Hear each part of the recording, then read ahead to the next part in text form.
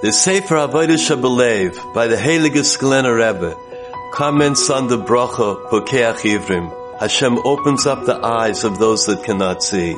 How interesting it is that during the night our eyes are closed. We cannot see. In the morning we open our eyes. Magically we're able to see the entire world. Says the Sefer Avodah Shabalev, there is no greater chesed elyon than being able to see in this world.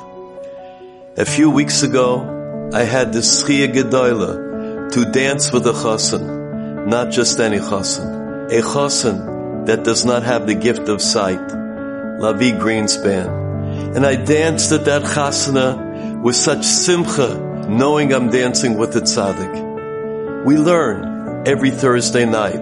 Rabbi calls me up, and we go into one particular point in the parsha. One night, about a year ago, after we were finished learning, Rabbi said, Rabbi, I want to buy you a sefer. I said, Rabbi, I thank you very much, but Baruch Hashem, I have a nice Svarim collection. It's okay. Rabbi said, you don't understand. Rabbi, after 120 years, I'm going to go to Shemayim, and they're going to ask me which Svarim I was ma'ayin in, which ones I read. He said, I can't see.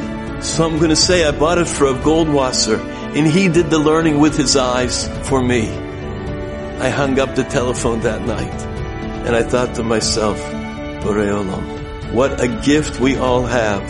How careful we have to be with that precious gift of sight, of being able to see, of seeing all the good things in this world, of seeing the good in others, of seeing pages of Svarim, of seeing the Daf Gemara, of seeing all the mitzvahs that we can look at. Those are for our eyes. And of course, we will be very careful not to see those things that we shouldn't.